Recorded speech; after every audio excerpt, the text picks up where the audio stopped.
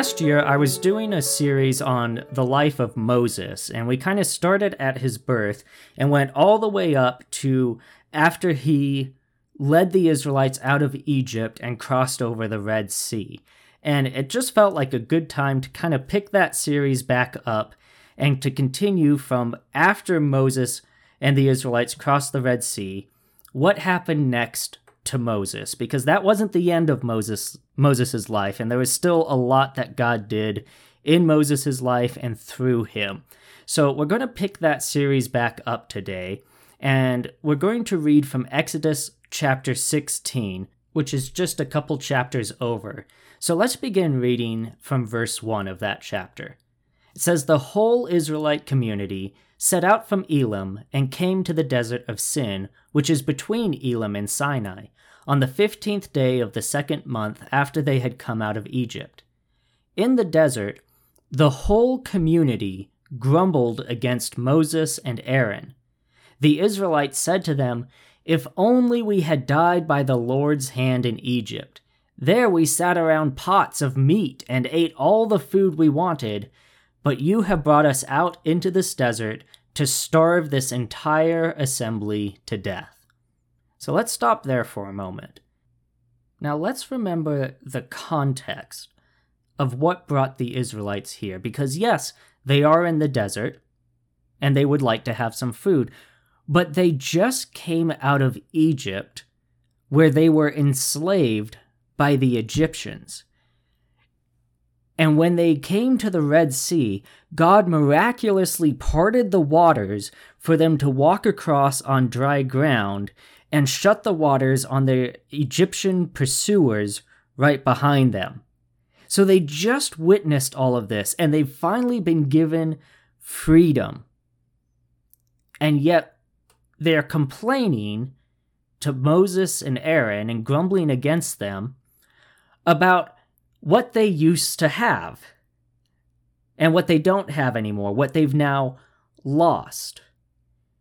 And rather than remembering all of the terrible things that they experienced in Egypt, they instead recalled just this kind of one nice thing that they had while they were there that they don't have anymore.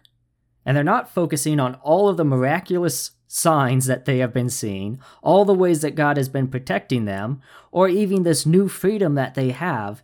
Instead, they're focused on what they don't have anymore. They're focused on what they have lost. And sure, they don't have those pots of meat lying around anymore. They lost that, sure. But look at what they do have. They do have their freedom. They're being led by God's chosen prophet. And say, okay, but that's not necessarily food, right? That's not something to eat. Well, let's consider what else they had. Moses made sure when he was going before Pharaoh and demanding that he let God's people go, right? Let the Israelites go. One of the things that eventually came out of those discussions was that Pharaoh allowed the Israelites to leave with all of their flocks and herds. They had all of their animals with them. So there was clearly no shortage of food because they had their whole livestock. And sure, part of that was also their livelihood, and by now the provisions that they would have brought with them, those provisions would have run out, and now they would have been having to kind of delve into their livelihood in order to sustain themselves, but it wasn't as though they were in any danger of starving anytime soon. They still had plenty with them. But rather than focusing on all that they had, they only focused on what they'd lost.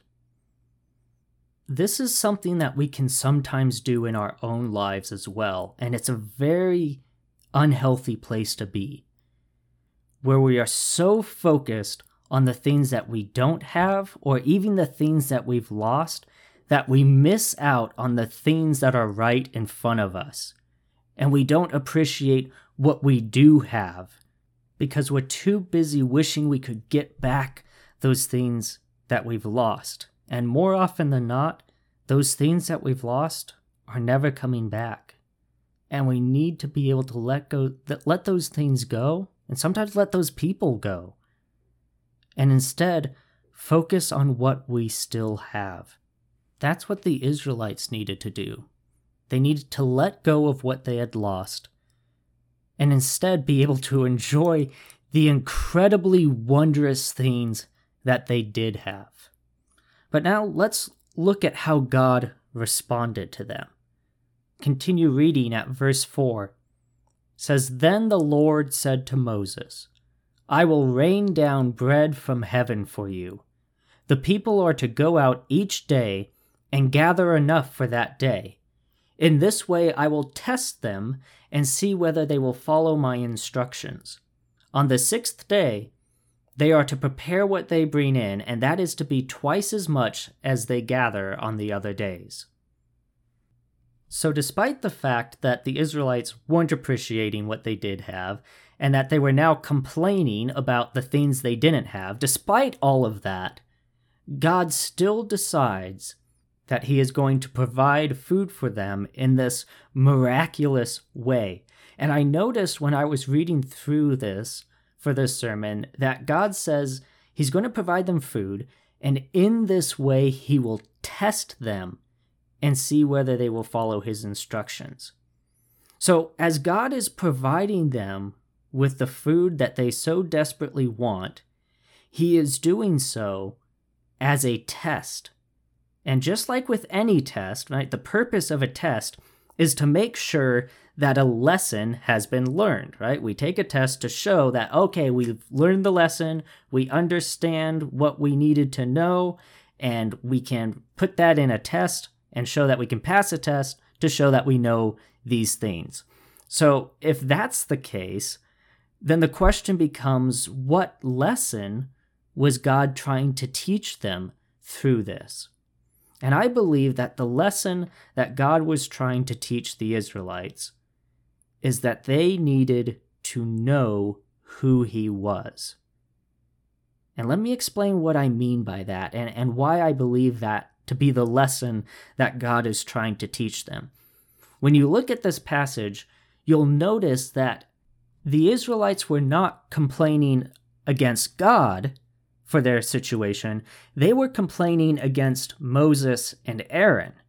So they saw Moses and Aaron as being their leaders rather than God being their leader. So that was the first thing that God needed to show them was, no. It's not Moses and Aaron that are leading you. I'm leading you. I'm your God. I'm the one who is doing this. And Moses and Aaron, they're just my spokesmen. They're just my representatives. They are representing me to you, but you need to recognize that I am the one behind all of this. He wanted to show them that he was the one who brought them out of Egypt. Not Moses and Aaron. He was the one who brought them out. And not only did he bring them out, but the second part of this lesson that he was teaching them here is that he was also going to take care of them. That he was going to provide them with what they needed. Because the works of God that they had experienced up to this point was primarily the works of God against the Egyptians. And those were not pleasant things to receive. But they didn't fully understand what God's relationship with them was. And as far as they knew, God was going to smite them just as he smote the Egyptians. And so by God sending them bread to provide for them in this time, he wanted to show them that he was going to take care of them. But if God was going to take care of them, they had a part to play in that relationship as well. And that's where the second part of this comes in, where God says, I'm going to see whether or not they will follow my instructions. Because the Israelites needed to know that they needed to listen to God, that they needed to follow God's instructions. And it was only as long as they obeyed the instructions of God that he would provide for them. But all of this comes back to this idea that they needed to know who God was and what their relationship with God was. Both what God was doing for them and also what they needed to do for God. Because up until this point, they were just kind of the bystanders. They were just passerbys seeing what God was doing upon Moses and seeing what God was doing against the Egyptians, and they were just kind of along for the ride. But now it was going to be different. Now God's eyes were going to be upon them, and that wasn't a bad thing. It wasn't something to be scared about. But they weren't just following Moses and Aaron out to the desert. They were following God's direction. He was the one they were following, and he was going to take care of them, but they did need to listen. And when we look at those lessons that God was trying to teach the Israelites, we see within those lessons the same lessons that we need to learn as followers of Christ. That, okay, for the Israelites, they needed to know that God brought them out of Egypt in order to recognize God. That's something that we need to do. We need to recognize the work of God and His hand, His influence in our life, to see that He is there, and to recognize all that He has done for us. And that includes the ways that He takes care of us, as He was offering to take care of the Israelites here, but the Israelites needed to accept God as their caretaker. They needed to accept the love that God had for them. Not just recognize who God was in all of His infinite glory and power, but also accept the love that God had for them. And again, it's the same for us. We recognize who God is, and He calls us to accept the love that He has already shown to each and every one of us. And then the response, that the Israelites needed to listen to God's instructions. That was their part to play in this. And in order to do that, they needed to trust Him. To trust that God would take care of them. To trust that God's ways were better than their own ways. And again, same for us. That we recognize who God is, we accept His love for us, and then in response to that, we are called to trust Him. To place our faith in Him and let Him guide us forward. That requires relationship and trust. And now for the Israelites, this was completely new. Sure, they knew about God, but this was the first time they were experiencing God in their own life. And that's why God's trying to teach them this lesson, that they need to know who He is and know what His relationship with them is, and also know what part they play in that relationship. All of it was about coming to a knowledge of God. Now, for us who are followers of Christ, these are things that we should already know. The question then becomes not, do we know them, but rather, do we walk in them, and do we practice them? So whereas the Israelites, they needed to know God at this time, we, as followers of God, we need to remember Him. Not exclude Him from our lives, not just put Him up on a shelf as we go and live the life that we want to live, but to remember Him. Remember who He is. Remember what He does for us and what He wants to do for us and in us. And trust Him through it all. To keep Him at the center of our lives. To remember our God. Unfortunately, the Israelites were not great at following instructions. If we jump down to verse 17 of this chapter, God's given them the instructions of what it is that they are supposed to do when He brings this heavenly bread to them. But look what happens. at verse 17, it says, "The Israelites did as they were told. Some gathered much, some little. And when they measured it by the omer, the one who gathered much did not have too much, and the one who gathered little did not have too little. Everyone had gathered just as much as they needed. Then Moses said to them, 'No one is to keep any of it until morning.' However, some of them paid no attention to Moses. They kept part of it until morning, but it was full of maggots and began to smell. So Moses was angry with them."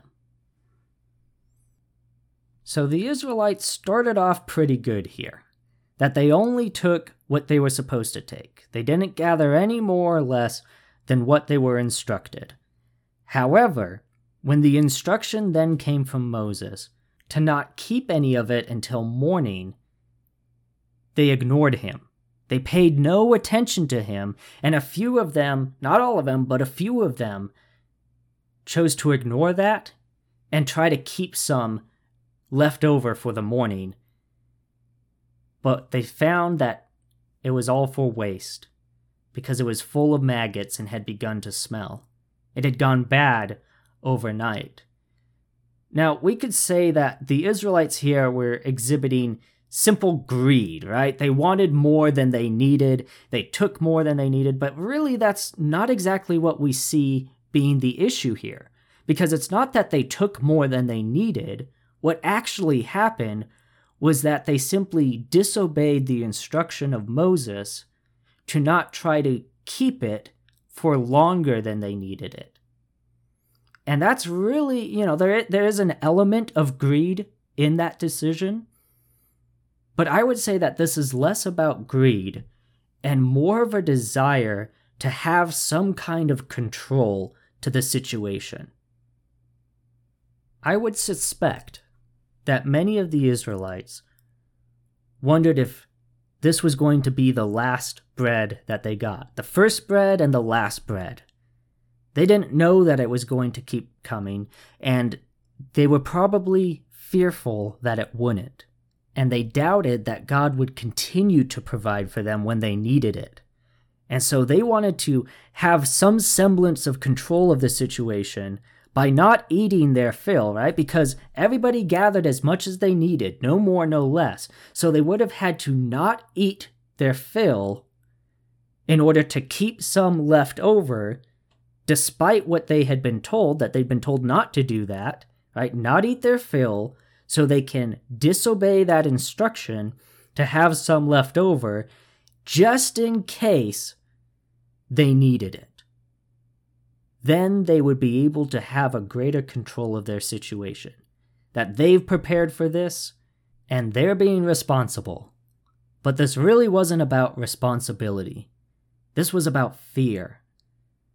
And in reaction to that fear, that desire to take and to hold and to remain in control of the situation, even if that meant disobeying the instructions of God spoken to them by Moses. It showed that they didn't trust God. They didn't trust Moses. They were only going to trust themselves to be able to get themselves through this situation. Even though God had just miraculously given them what they needed, they were still not willing to trust God with their lives. They would only trust themselves with their lives. And they would hold on to it. They would take whatever they could get their hands on. And boy, that tight grip is exactly the issue they were having at the start of this, wasn't it? That tight grip that they had that refused to let go of what they had already lost. That now they were trying to have a tight grip on the new things that they were being given.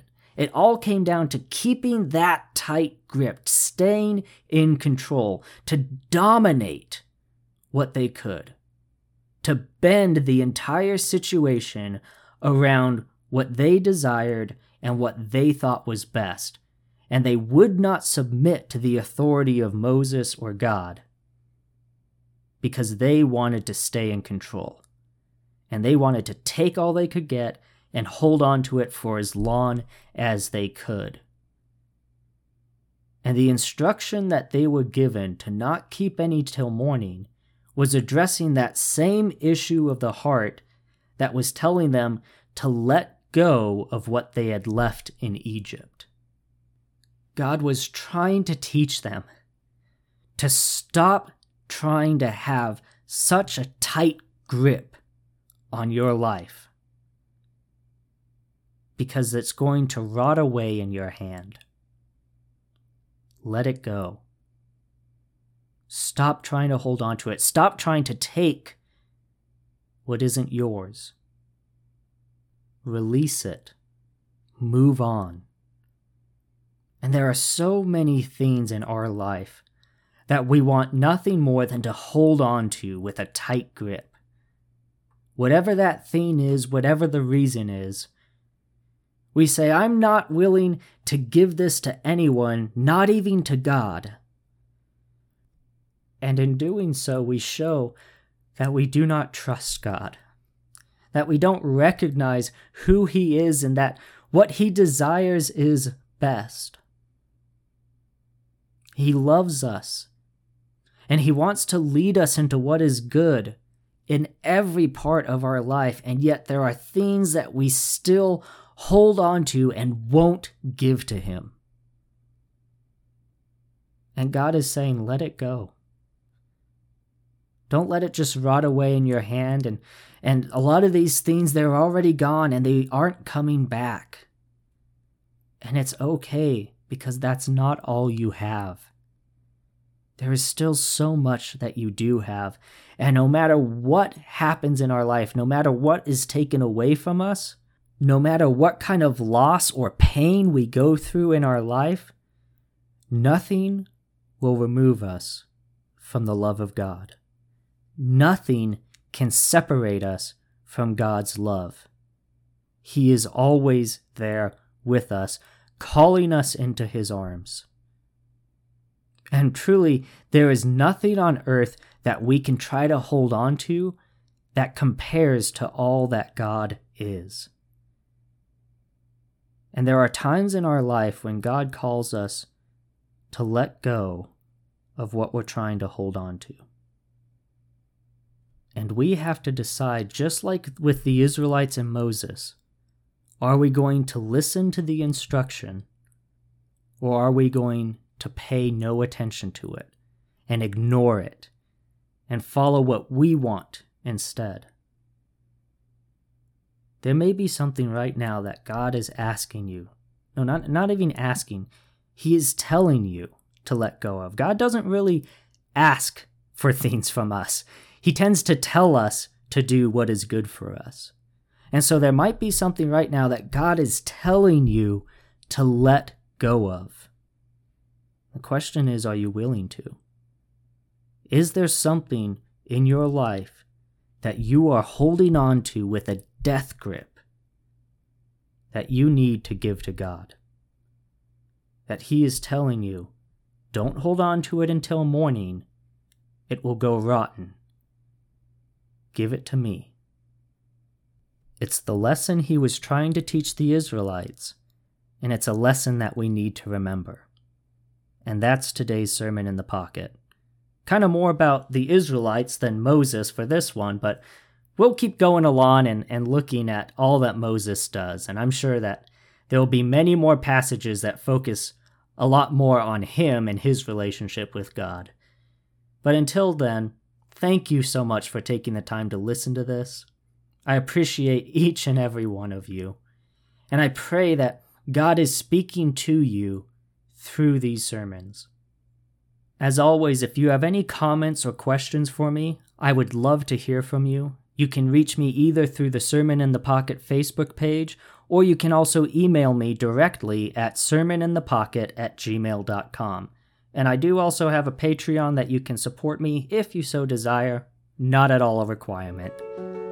But again, thank you for listening, and I pray that God will bless you as you go throughout your day.